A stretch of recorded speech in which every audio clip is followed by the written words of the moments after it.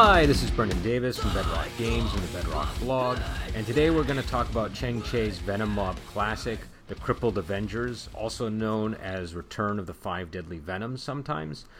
In this movie, when the great hero Tu Tin To's wife is killed and his son maimed by rivals, he grows bitter and vents his hostility on any who stand in his way by crippling them. He fits his son with specially made iron hands to replace those he lost and unleashes him on the martial world. A group of men are crippled by them and find a master who rears them back to health so justice can prevail. So that's a quick synopsis, obviously, but that sort of gives you the basics. Let's start with you, Lady Chaofeng. What did you think of this movie? I like this movie. It's one of my favorites, obviously, being that I'm a Venom Mob girl. But I really love the action in this one. I love that Chen Quan Tai is in it. I love the costuming, and I just love the story of it. So it's one of my favorites. It's one of my top fives. And I'm going to give us a special segment just to talk about the costumes on this one. But Adam, what did you think? I agree. This is fantastic. I mean, this is just, when you sit down and want to watch a martial arts movie, this has, everything I could possibly want in it. It's just fantastic fights and choreography and entertaining characters and really over the top villain. It's just perfect. Yeah, and obviously I agree. I think this is possibly better than the Five Deadly Venoms. Just for me, it had the action is so graceful, and it's like they unleash all of the talent of the Venom Mob here, and the story too. I really like. I enjoy. You guys know I like stories where people are maimed and sort of overcome that. And so this is like, this is like the full, everybody's maimed. It's risky too, because that could become so ridiculous. And in some respects it sort of does, but it somehow works. And I think that the music selection that is played throughout the film is really effective at bringing everything together. So I think this is a really great movie. So I don't know. So I guess just going over some of the topics here. What did everybody think about that opening scene where the wife and the son are maimed? It really kind of gets the ball of the plot rolling. I thought it was a good way to start the movie off. I mean, unfortunately, you have three guys that come in that are wanting to teach the master of the manor a lesson, but he's not home. So they decide to take it out on a poor innocent woman and the child. And I was glad that Tu actually came home at the very end of the maiming instead of having to wait like a couple of days to find out. I'm glad he came home right away. But I thought it was a great, interesting way to open the movie. Yeah, it was almost kind of interesting misdirect, because from the title you're like, oh, someone's going to get crippled and they're going to become an Avenger. I'm like, wow, this kid's going to grow up and he's going to get revenge. It's like, no, he's going to grow up and he's going to be this big jerk that goes around maiming people. So I got completely the wrong idea from that scene, but in an entertaining fashion. I had the same reaction to it. And again, this is the great thing about this movie. Everybody's crippled. Even the Chen Quan Tai character is, like the other master sort of mentions, he's sort of like morally or mentally crippled. There's something defective about the way he thinks that causes him to be so evil. So like every character of note in the movie, including the son who's one of the bad guys and introduced in the opening, is crippled. And I like that scene too, because it seems like Tu Tin To is possibly a good guy at the start of the movie, and this is what really just sort of drives him over the edge, and he starts starting to cripple the world. But it's also interesting to me because one of the things that he doesn't allow his son to do. So in the aftermath of this, he hires a blacksmith to make special gloves for his son, who's played by Lu Feng, and he gets these really incredible gloves that are just like master weapons. They make him into like a really fierce villain, and but he's constantly telling him, like, don't kill anybody, just cripple them.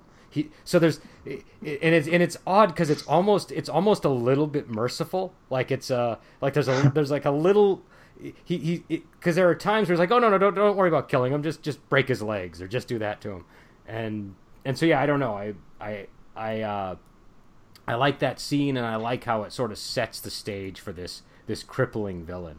But yeah, any other thoughts on that? Or well, I thought that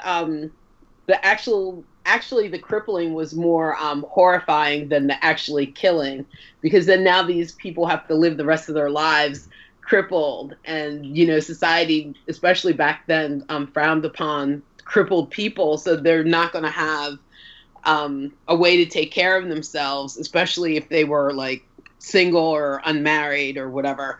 But yeah, so I thought that was even more cruel to actually cripple them, because now they have to figure out how to live this way. But I thought that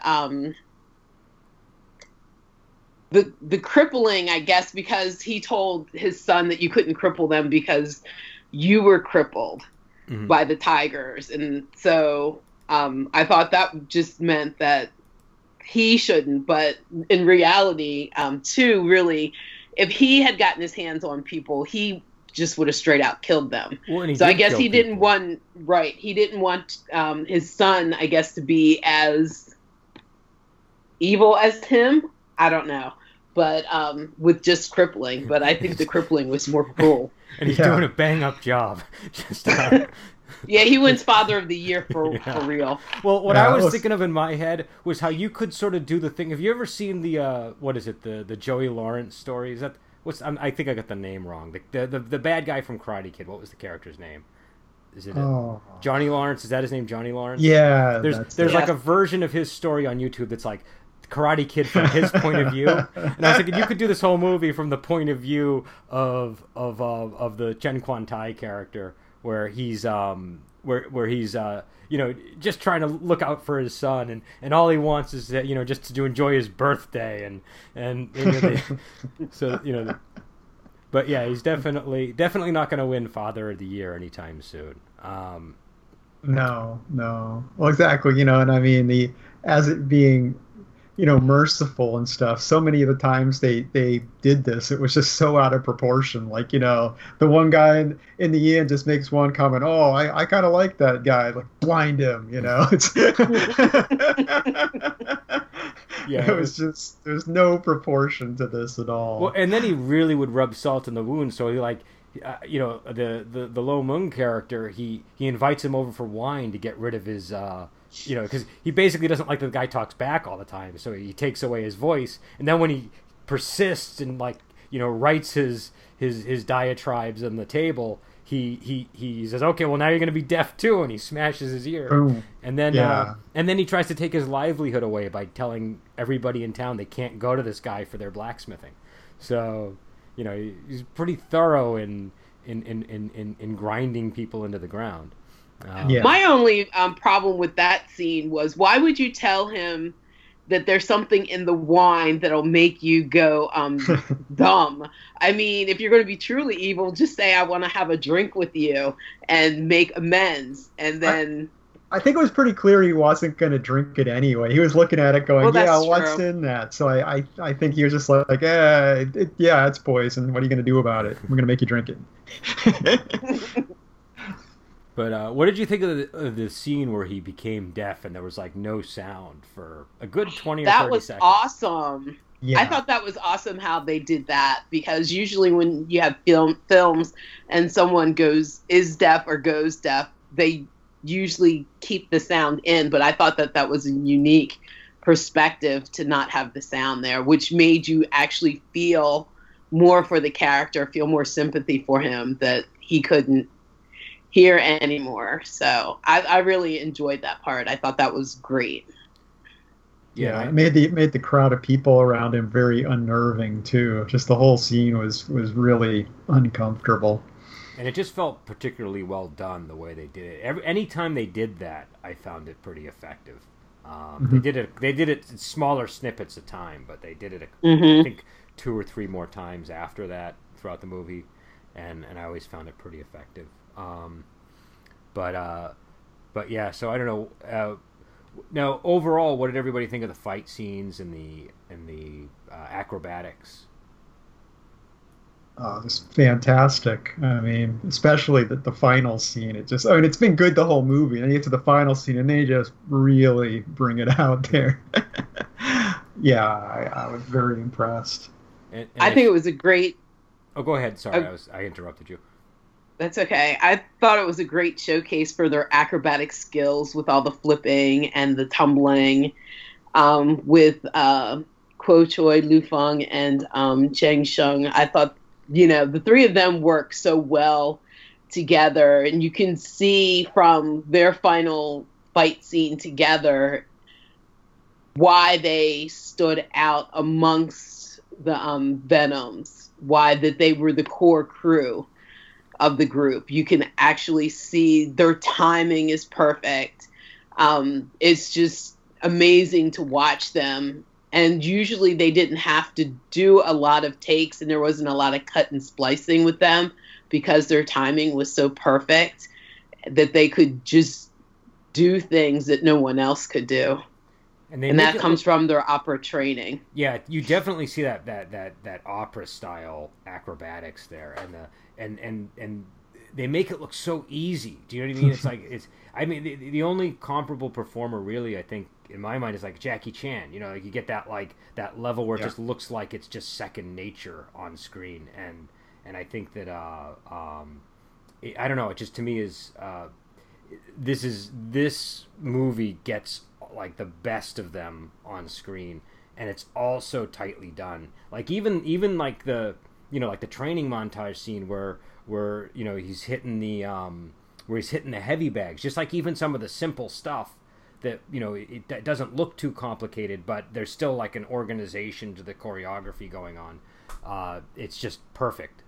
And so yeah, and the fight scenes are my favorite is when Gao Feng gets the iron foot in the chest. That's my personal favorite moment of the film. And I like the line where because so all the characters are crippled, and one of them starts out kind of intelligent, and so the villains like put this crank on his head and basically turn him into an idiot, and during the confrontation with Gao Feng, that guy warns them about the guy who had his what was the Kiki guy's name? Sun Shen's character. Yeah, Akui, was that his name? Hu Akui.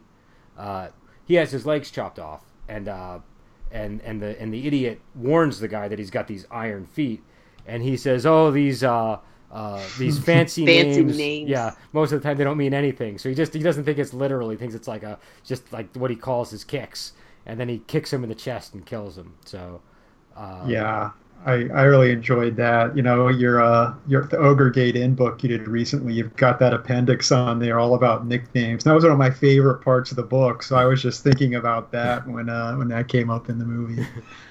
But yeah, and Sun Shin's kicks were brilliant, and they I have a kicking background, so there's not that many performers that really get that high level of kicking. Like him and Angela Mao are like the two that really leap to mind when you're looking for that really great kicking style.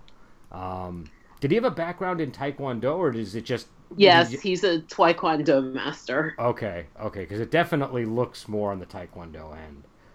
Yeah. But yeah, so what about one of the things that also I thought stood out was Chiang Sheng's swordplay early on before he becomes an idiot. He does this swordplay scene where the what's his name, Keeper Wan, the Johnny Wayne character, he's fighting with a meteor hammer, and he has a sword, and I thought that swordplay looked beautiful. It was really, really well done in my opinion. But yeah, so I don't know, any other thoughts on the fight scenes or the choreography? I just think that they're so great, and you get to see so many different styles um, in the fight scenes with the sword play, and you get the tiger style from Chen Quan Tai and Lu Feng, and just my favorite, I guess, fight scene is the end fight scene with Kuo Choi, Cheng Sheng, and Lu Feng, and I like to play with the rings. Adam, your ring is back. Yeah.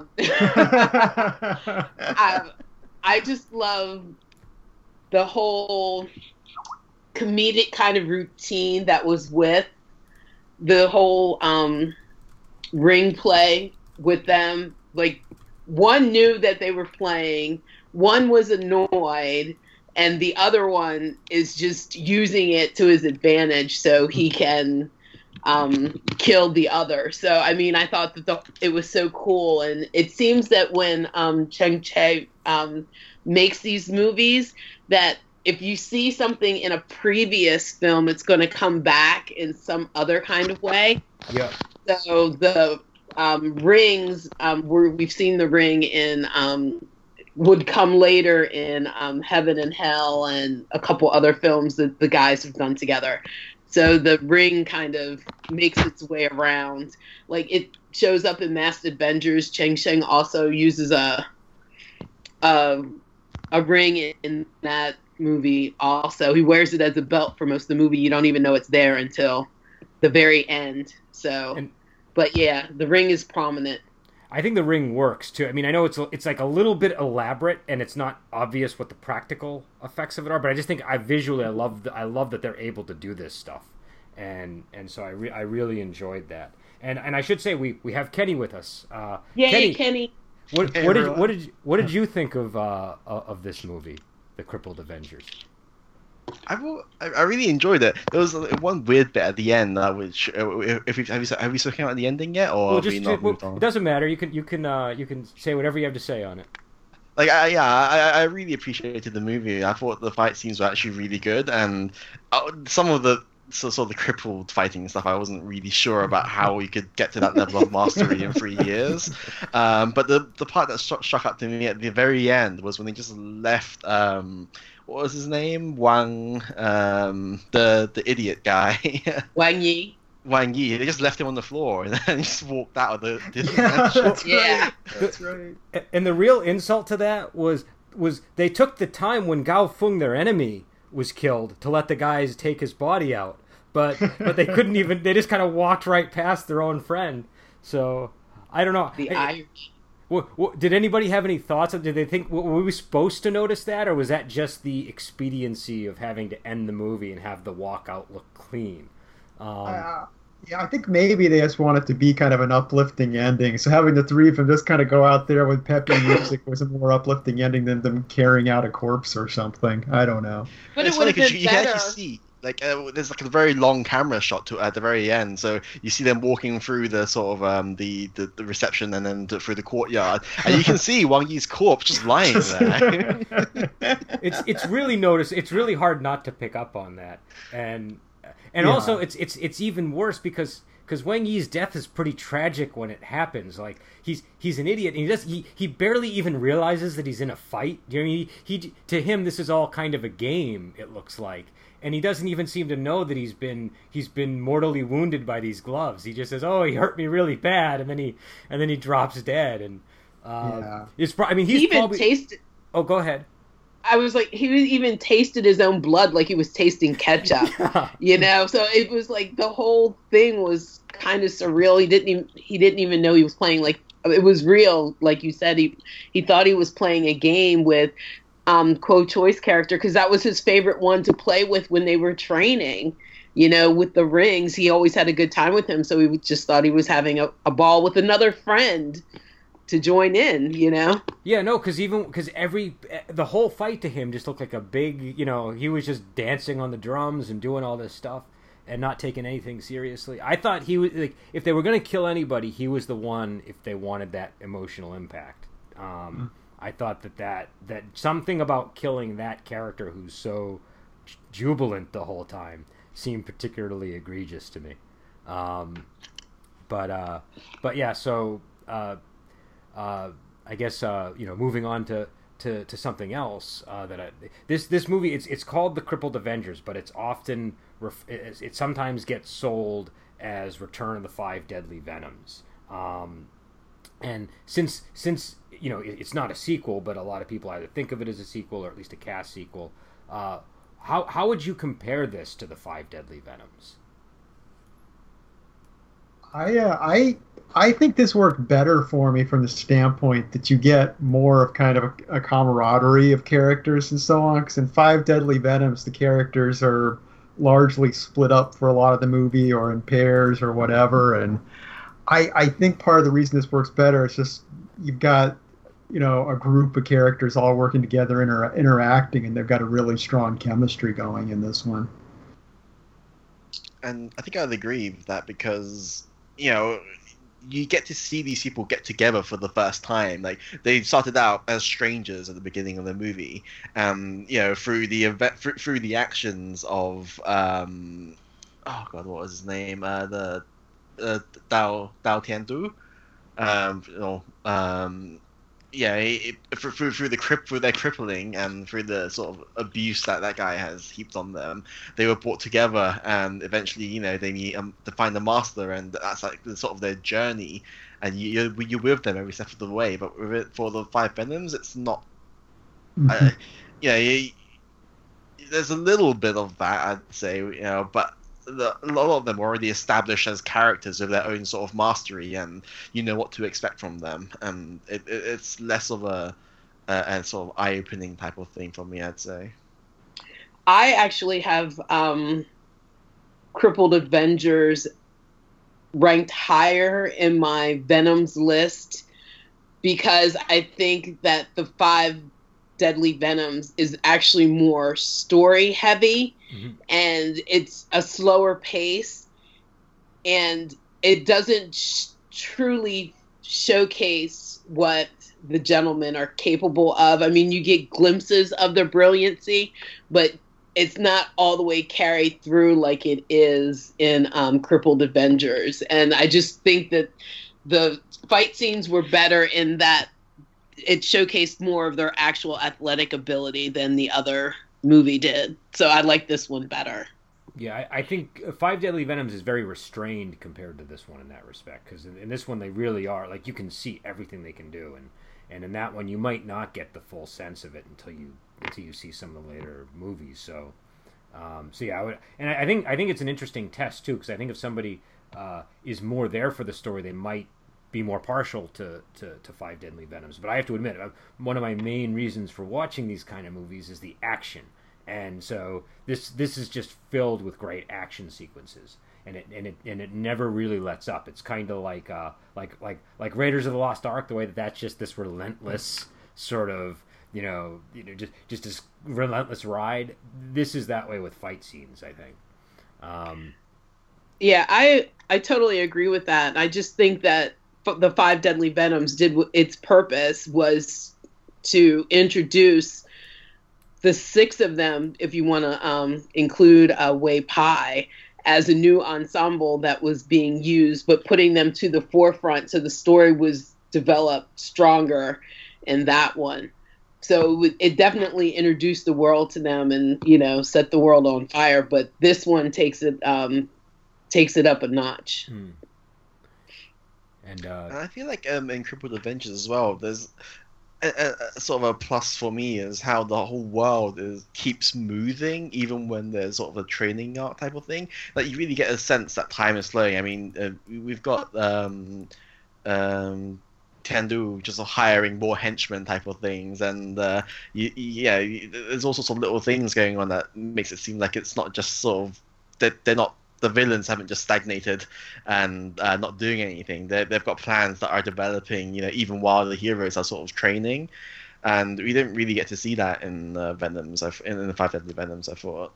Yeah, that's a good point. Because, I mean, you've got the villain with his throwing his big birthday party because he wants to become the head of the clans and stuff. That's really totally irrelevant to the hero's plot. He's just got this other thing going on that's unconnected to them going on in the background. But one of the good things about that is how it drives the Keeper Wan character so when the crippled Avengers arrive and Keeper Wan's like, oh, I got to deal with this now. He's like, well, I don't want to disturb the boss, so I'm just going to try to keep this in the down low and just deal with it and quietly. And he's unable to do that. The boss's friend Gao Feng gets killed in the process, and then he has to. So the birthday. I think this is a really cool plot function.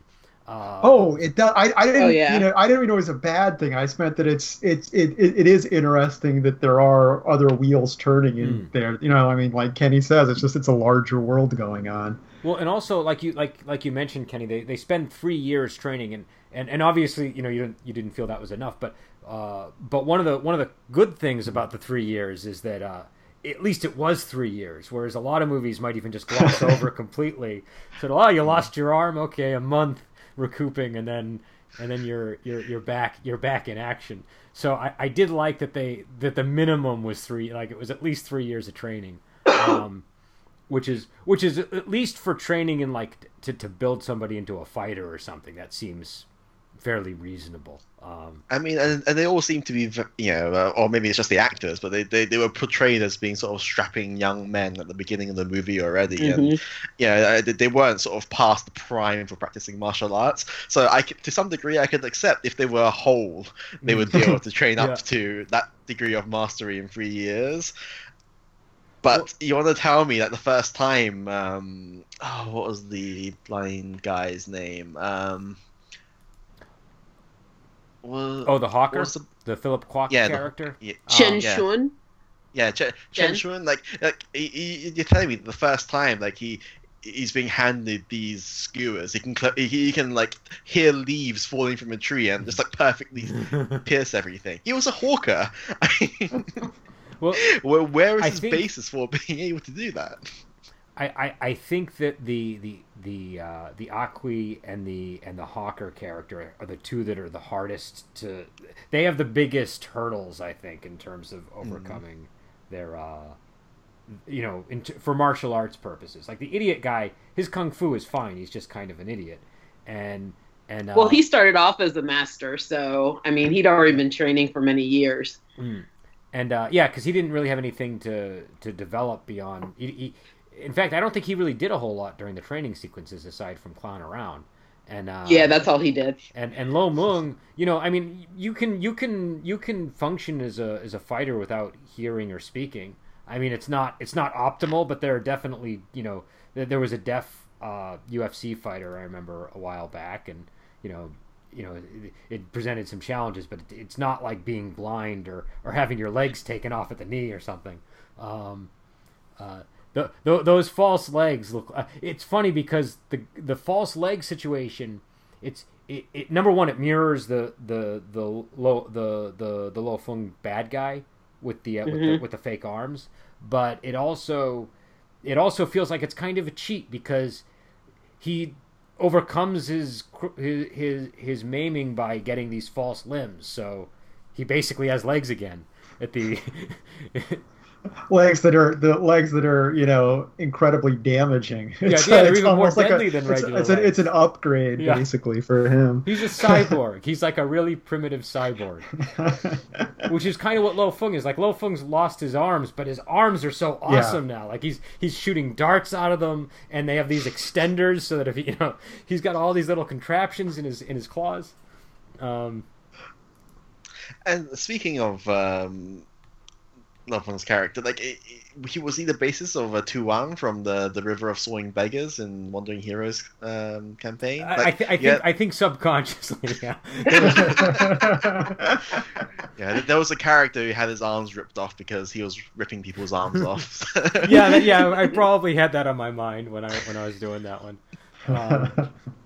But yeah, that's. The other thing too about him, what I like is the father is still so sensitive. It's like still a sore spot for him. Like I think there were early in the film, right before he blinds Philip Kwok, there are two men in the inn, and I don't know if they were actually making fun of Lo Feng, which seems like a really bad idea in this environment. But they did something, and the Black Tiger character, seemed to think that they were making fun of his son, so he I think he had them beaten or something. So yeah, I think it was a bit unintentional on their part. So they were holding onto their weapons with both hands, and then they looked at Lo Feng's character's hands like, oh, let's put the weapons down. And then they're like, what do we do with our hands now? And and I think Black Tiger looked over and as they were just looking at their hands going, what do we do?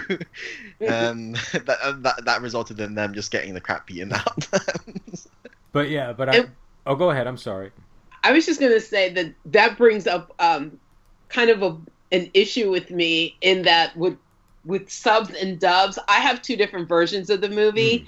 And so in one version, the guys that were beaten up said, it's our fault, it's our fault. And then in the other version, I think it's the dubbed version, they say, damn you to hell. Those are two totally different things, too. Exactly, which doesn't go with the actions that they're doing, you know? So it's just kind of like, I watched both versions this week, so it was kind of like, that very changes the scene. That's like the difference between doing the Lord's Prayer and like reciting like a a sutra. You know, it's very, very, very different meanings. But yeah, I suspect that the subs are correct there, because that makes a lot more sense. Exactly. But I think the Amazon Prime version had them saying "damn you to hell." Yeah. And I was just like, I feel like that's not what they're saying, but I don't have any other basis to go on. So, but I like how sensitive Tu Tin To still is to this maiming of his son, and his son like doesn't need any protection. You know, he's a bully. They basically wander around town crippling everybody that gets in their way. But yeah, so and earlier, I don't know if you were in on this part, Kenny, but we were talking about how you could sort of do a recap of the film that's sort of more sympathetic to Tu Tin To, that's sort of like his point of view of how he's I actually don't think he was a bad character, or that bad of a character, that villainous of a character, I should say. Like he didn't kill anyone. If anything, that the main characters of the movie have killed far more than he has, from what we've seen, right? That's why I have a note that says Tu Tin To the Merciful. Like, you know, he's instructing his son not to kill people specifically. There's a level of restraint there. Though he is instructing him to I think in the them. beginning he did kill the entire the clan of people who offended him the first time around. Oh, the Tiannan Tigers. Yeah, the Tiannan Tigers. Like he did slaughter the sect, let the descendants grow up, so that his son could cripple them. So it's a bit cruel on his part, but at the same time, it's justifiable. It teaches his son a valuable lesson that you shouldn't rely on your father's name. You should do your own dirty work, kind of thing. And to be fair, like the Tiannan Tigers killed his wife, right? So he wasn't. If we talk about being vengeful, like he had every right to be seeking vengeance on them.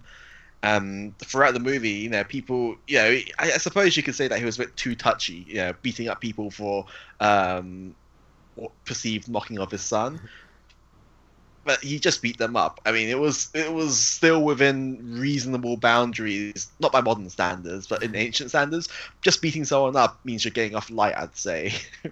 Though the as they pointed out to me, the eye plucking was pretty instantaneous when Philip Kwok supported Lo Meng's outburst in the end. But I kind of agree. Like, I think there's a certain degree of, he's trying to restrain his son a little bit. He's giving him, and he just wants to have this birthday party, but he's being the nicest villain he can be. Yeah. That's what he's doing. Well, I mean, we had a scene where he was like drinking wine by himself, and it was like, spitting, pouring out his heart. Yeah, I was just gonna say those are some of my favorite scenes as well. Like, he's proud of what his son has made of himself, despite what has happened to him as a child, and he's happy that his son is doing so well, and he's proud of him, and he's like, my son is greater than any man who is whole. And it's like, well, yeah, good on you. I mean, you've actually raised a son, but he might not be raised well in terms of personality or mindset, but he had his arms chopped off at 6 or whatever, right? So I could forgive him for being a bit twisted. And Gao Feng seems to like him, and he seemed to be an upstanding guy. So but yeah, and he's if he's guilty of anything, he's just an over enthusiastic father, I think. Yeah. But yeah, I don't know. But Lady Chow Feng, you had mentioned the costumes, so we should talk about them, because this is like full Chang Cheh costume at its peak. I think there's only a couple of other movies that I think really give this one a run for its money in terms of the costuming.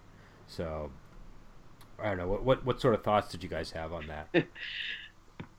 Well, Lo Meng and Kuo Choi barely have a costume. They run around half the time with no shirts on.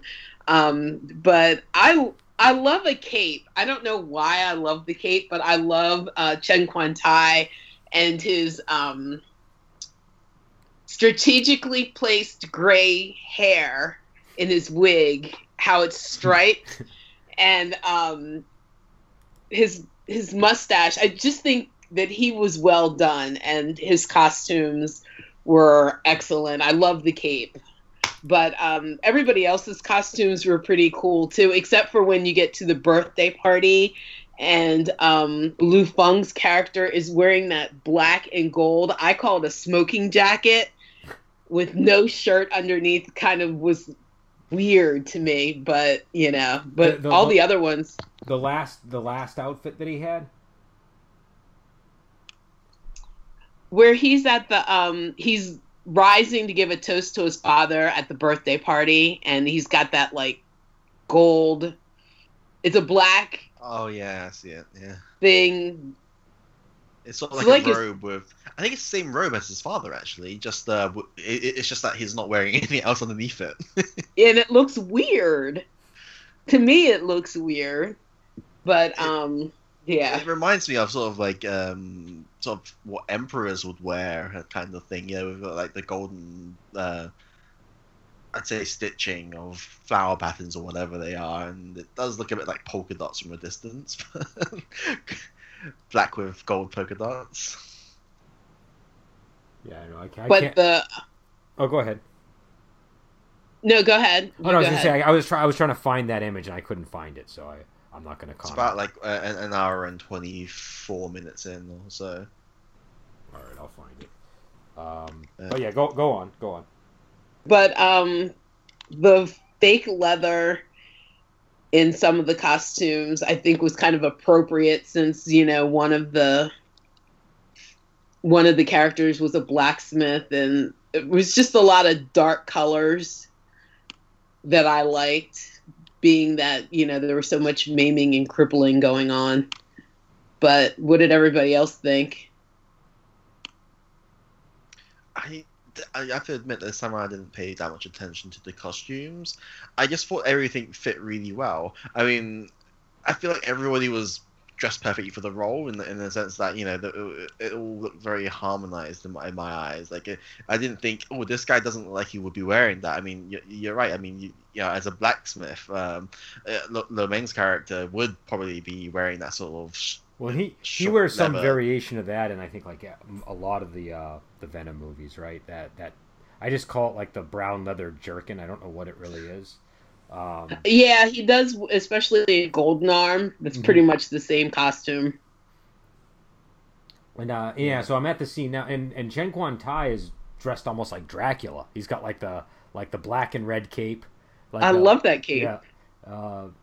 But yeah, I thought the outfits were quite interesting. I think Gao Feng had the most interesting one, because he was kind of like the Hulk character in this one. So they gave him the cape, and I forget what else he was wearing, but it was very sort of sort of typical Chang Cheh bare chest type thing.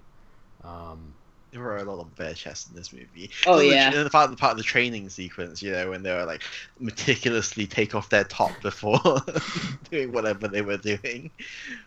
Yeah, that's pretty standard with these films.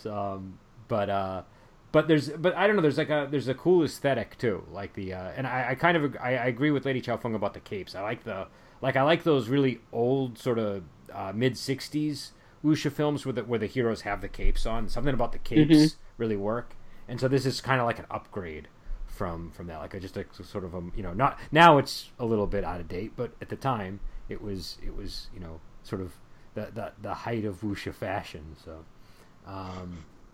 And did you think that took like inspiration from superhero comics and such? Like, I don't know. I mean, I have no idea. I don't know. I can't think of a wuxia series in general or books where they've been described wearing capes as a very common thing. I mean, it definitely does show up, but not as often as these movies would have me believe, I'd say. So I'm just wondering if they were thinking, oh, capes on heroes look cool. Well, I don't know. Maybe it comes from. It could also come from opera. I don't know. I don't know where the origin. Yeah, that's a good thing. Peking opera does have lots of cape-like things because they do sort of like part of the dancing is when they flutter the capes around and lots of flourishes with that. Because I think the cape gives them the opportunity. Number one, it creates like visual things you can do with it, but it also gives the actor a little bit more presence. It's kind of like a robe, or it just sort of cuts out their figure a little better. So, but also maybe they could be. But for all I know, they might be pulling from superhero movies, or they could be pulling from, like Robin Hood or so. I don't know. I don't know where it comes from. I think the book on textiles and wuxia films is yet to be written. Unfortunately, well, there's a niche if you run out of Wandering Heroes material, we can start writing that. We'll see. It's I think it's above my pay. I studied history in college, but textiles were like my big weakness. People that get into textiles get deep into them and get into I have my sister went to fashion school, but I have no real sense of it. I think Lady Chow Feng would be better for the costume book than me, but yeah. So go ahead. And speaking of sort of like the Peking opera stuff, I think there was like one scene in the movie which was very Peking opera-ish when they were banging on the cymbals and what was the blind guy's name? Cheng Sun. Yeah, Cheng Sun was sort of like rolling around on the ground, and they were all trying to slash him with the sabers. And I felt like that whole scene was definitely very Peking opera like. Well, even how like the banging on the gongs like matched kind of what he was doing, Jimmy. Establishing the rhythm of what he was doing.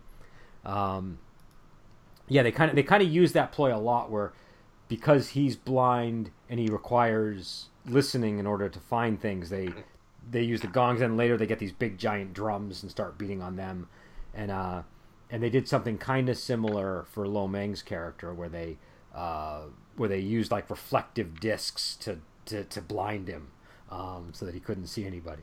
I gotta say, this is like an example of like smart villains. I mean, they know that the hero's weakness, and they try to exploit it. They didn't know their numbers, so they prepared what they could, and using the drums and the cymbals was perfect. I mean, given other villains would probably just be a bit too arrogant or too sure of themselves, but we have enough men, we could kill these two people perfectly fine, no problem. But here they were they're doing whatever they could to get an advantage. They know that these people aren't that simple. Well, they got smart towards the end, because remember in the end scene they shot the balls to turn out the lights, which would have been fine for the deaf guy who could see, but it wasn't so good for the blind guy, because then he was in his element. Yep. And the big, strong guy, Cal, pointed that out to them. They didn't start out so bright, but they ended up smarter.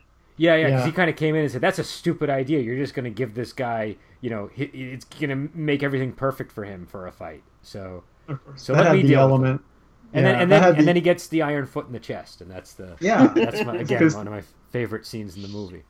Because the heroes kept the iron foot a secret, so you've got this whole kind of thing back and forth there, them keeping some of their things secret and the villains knowing some and reacting. Well, what I like about that scene is Gao Feng is like clearly like one of the more honorable, like just characters on the villains team. And so he's like, okay, you guys are crippled, I'm not gonna just kill you, I'll be nice and I'll let you guys each take 3 shots at me, and if you knock me over, I'll they're never going to bother you again, but if you don't, then I'm going to give you some strikes. And so he was very fair, and they were kind of underhanded with him. They like you said, they kept that iron leg a secret, and then he impaled him with it. And I just want to point out that they, even after killing him, they did not knock him down.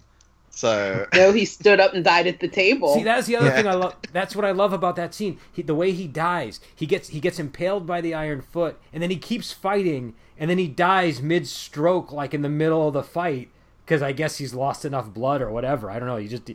But it was a very unusual moment to die, and he just kind of standing at the table, and then I guess he's keeping his promise that if they can knock him down, then things will be forgiven and forgotten. But they didn't knock him down, so shit's still going to keep going on. But that was that. I thought that was a good scene, and I thought he was an interesting, even though he only had a brief moment before he died. They sort of introduce him and then kill him. That brings me back to other Chang-Chi movies where the hero dies standing up as much as possible. So he was more of a hero than technically the crippled people are at that moment when he dies standing up at the table. Yeah, but there are other films where Chang-Chi has his heroes die standing up. And I mean, they struggle to stand, but they do stand. No, I think that's a fair point. And even outside of Chang-Chi movies, like dying like that is generally reserved for important heroic characters. I think in what was it, 14 Amazons, they did something similar, and in 8 Diagram Pole Fighter, it's much later than this one, but that also sort of opens with a similar thing. But yeah, I think that's. I think his character was meant to be like a bit of a hero, which again makes you wonder why he's on such great terms with Tu Tin To. Well, you know why? Because they're brothers. They're blood brothers. So they're Marshall brothers, aren't they? Because in the dub, what they said was that he was the youngest disciple of his master, so that would be his junior sort of brother type thing.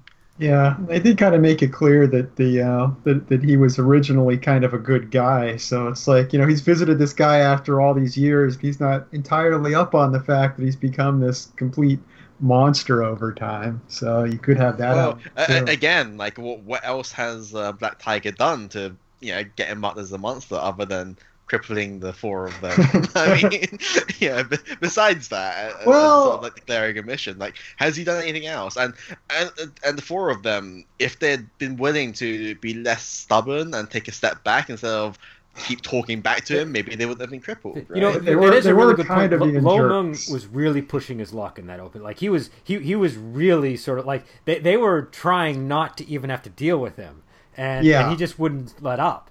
And then even after that scene ended, he's still talking about it, and he just won't shut up. But I think they give the impression that Tu Tin has been doing other bad things. Oh yeah, I got that. A very strong. Well, to me, it was a strong impression that from the moment that his wife was killed to he dies, it was just one bad thing. I mean, he ruled this town pretty much with an iron fist, and he wanted to take over all the Marshall clans. And from what the master said that trained the crippled Avengers was that he was still continuing to do evil deeds even as the 3 years were going by. They did have that intelligence too. So it wasn't just that he crippled those 4. There were other things that we didn't see behind the... I was being a little facetious when I was defending his moral character. I think he's definitely a bad guy in this movie. And even in the opening sequence when they murder his family, they mention that he's too arrogant. So I feel like even at that point, the seeds of what's going on might have already begun. But yeah, I get the impression that he's basically bullying the people in the town, and he's that his son is just kind of walking around crippling people that that just sort of because it gets so casual at a point. Like by the time he takes Sun Qian's legs, all he did was bump into him. That was it. He just bumped into him, and the dad is like, "Well, what should we do?" And he's like, "Well, he bumped into me." He's like, "Well, he's got I forget what he said, but something about careless feet. Careless feet. All right, I'm going to take off his feet." Like that's a pretty extreme thing to do to somebody for bumping into you. That's I feel like most of the evilness is probably as a result of his son and the father doting on his son. Like, I don't think the Black Tiger himself was a bad character. Like, being arrogant is not a crime, I think. And people wanting to settle a score for being arrogant, it's just like, well, that's just Jianghu for you. That's the martial world, right? So you think this is all within the bounds of yeah, I think world. like Black Tiger himself might would have been perfectly fine as a sort of heroic character, but his son, because of his trauma and and then he's living with a sort of with a psychological trauma of having his arm chopped off and the feeling that everyone's mocking him type of thing, that he's not a whole person. That's probably, and maybe there's also gossip as well that sort of twisted him into like a very vengeful person. And the father, he's lost his wife already, and his son is all he has left, so you can't really discipline him too harshly. So he does what he can, and don't kill people. Killing people is bad. If you cripple them, that's fine, but just try. But I think that the son is only doing with what he thinks the father wants him to do. I think he thinks that the father is only proud of him because he's an excellent martial artist and he bullies the other people in the town, showing off his skills. I don't know. Something about that scene where they have the father drinking by himself and the son is behind the curtain eavesdropping. Yeah. And the way that it's shot just gives me the sense that he's only doing it because of his dad. I think if there had been another positive influence, the son might not have turned out so bad. Like if the mom but he's doing it. He might have. Yeah, it's a bit tragic for the whole family, I think, because it's probably an issue of martial artists being stoic.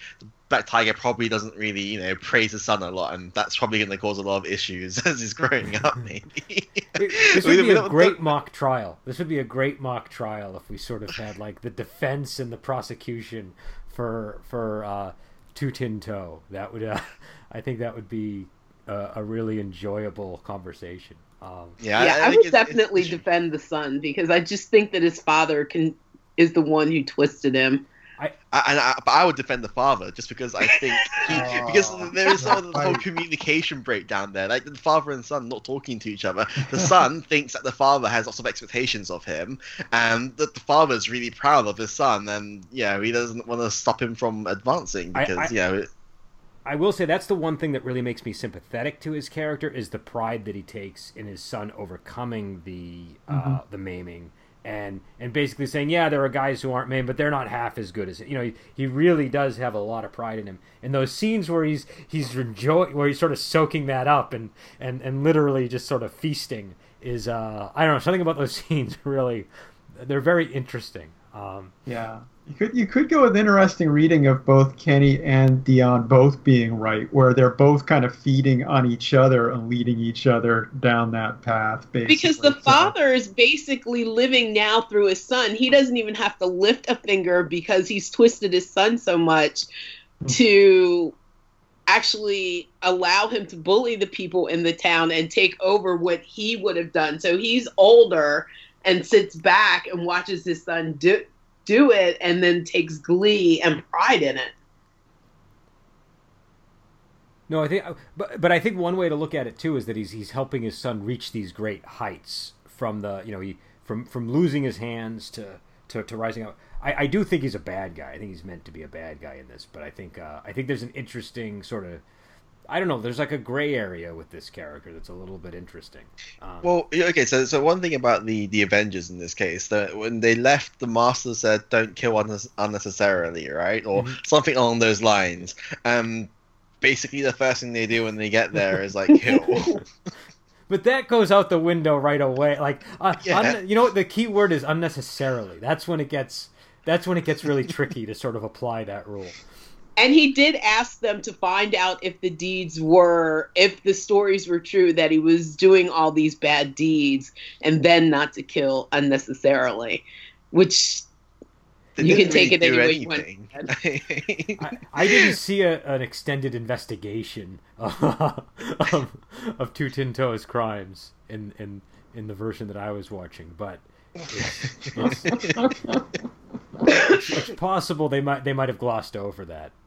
Like I feel like as a viewer, what I'm expected to do is, and I fully sympathise with the four cripples in this case, but at the same time, I feel like there's not really any definite good guys or bad guys. Just people taking revenge and and trying to keep their honor, as it were, which led some people down a very extreme path, but led some other people down a very vengeful and bloodshedding path. So. Well, and I guess if you wanted to add a piece of evidence to your case, you could point out how they just walk past their buddy's body on their way out.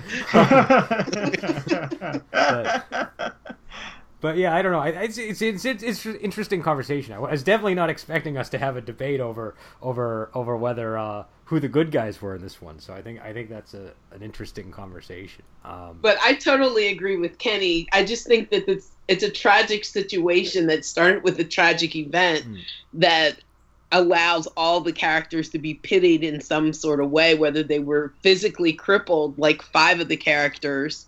Well, actually, 4 of the characters were crippled physically, but then you have 2 characters that were mentally crippled. One from the tragic loss of his wife, and one was made an idiot through torture.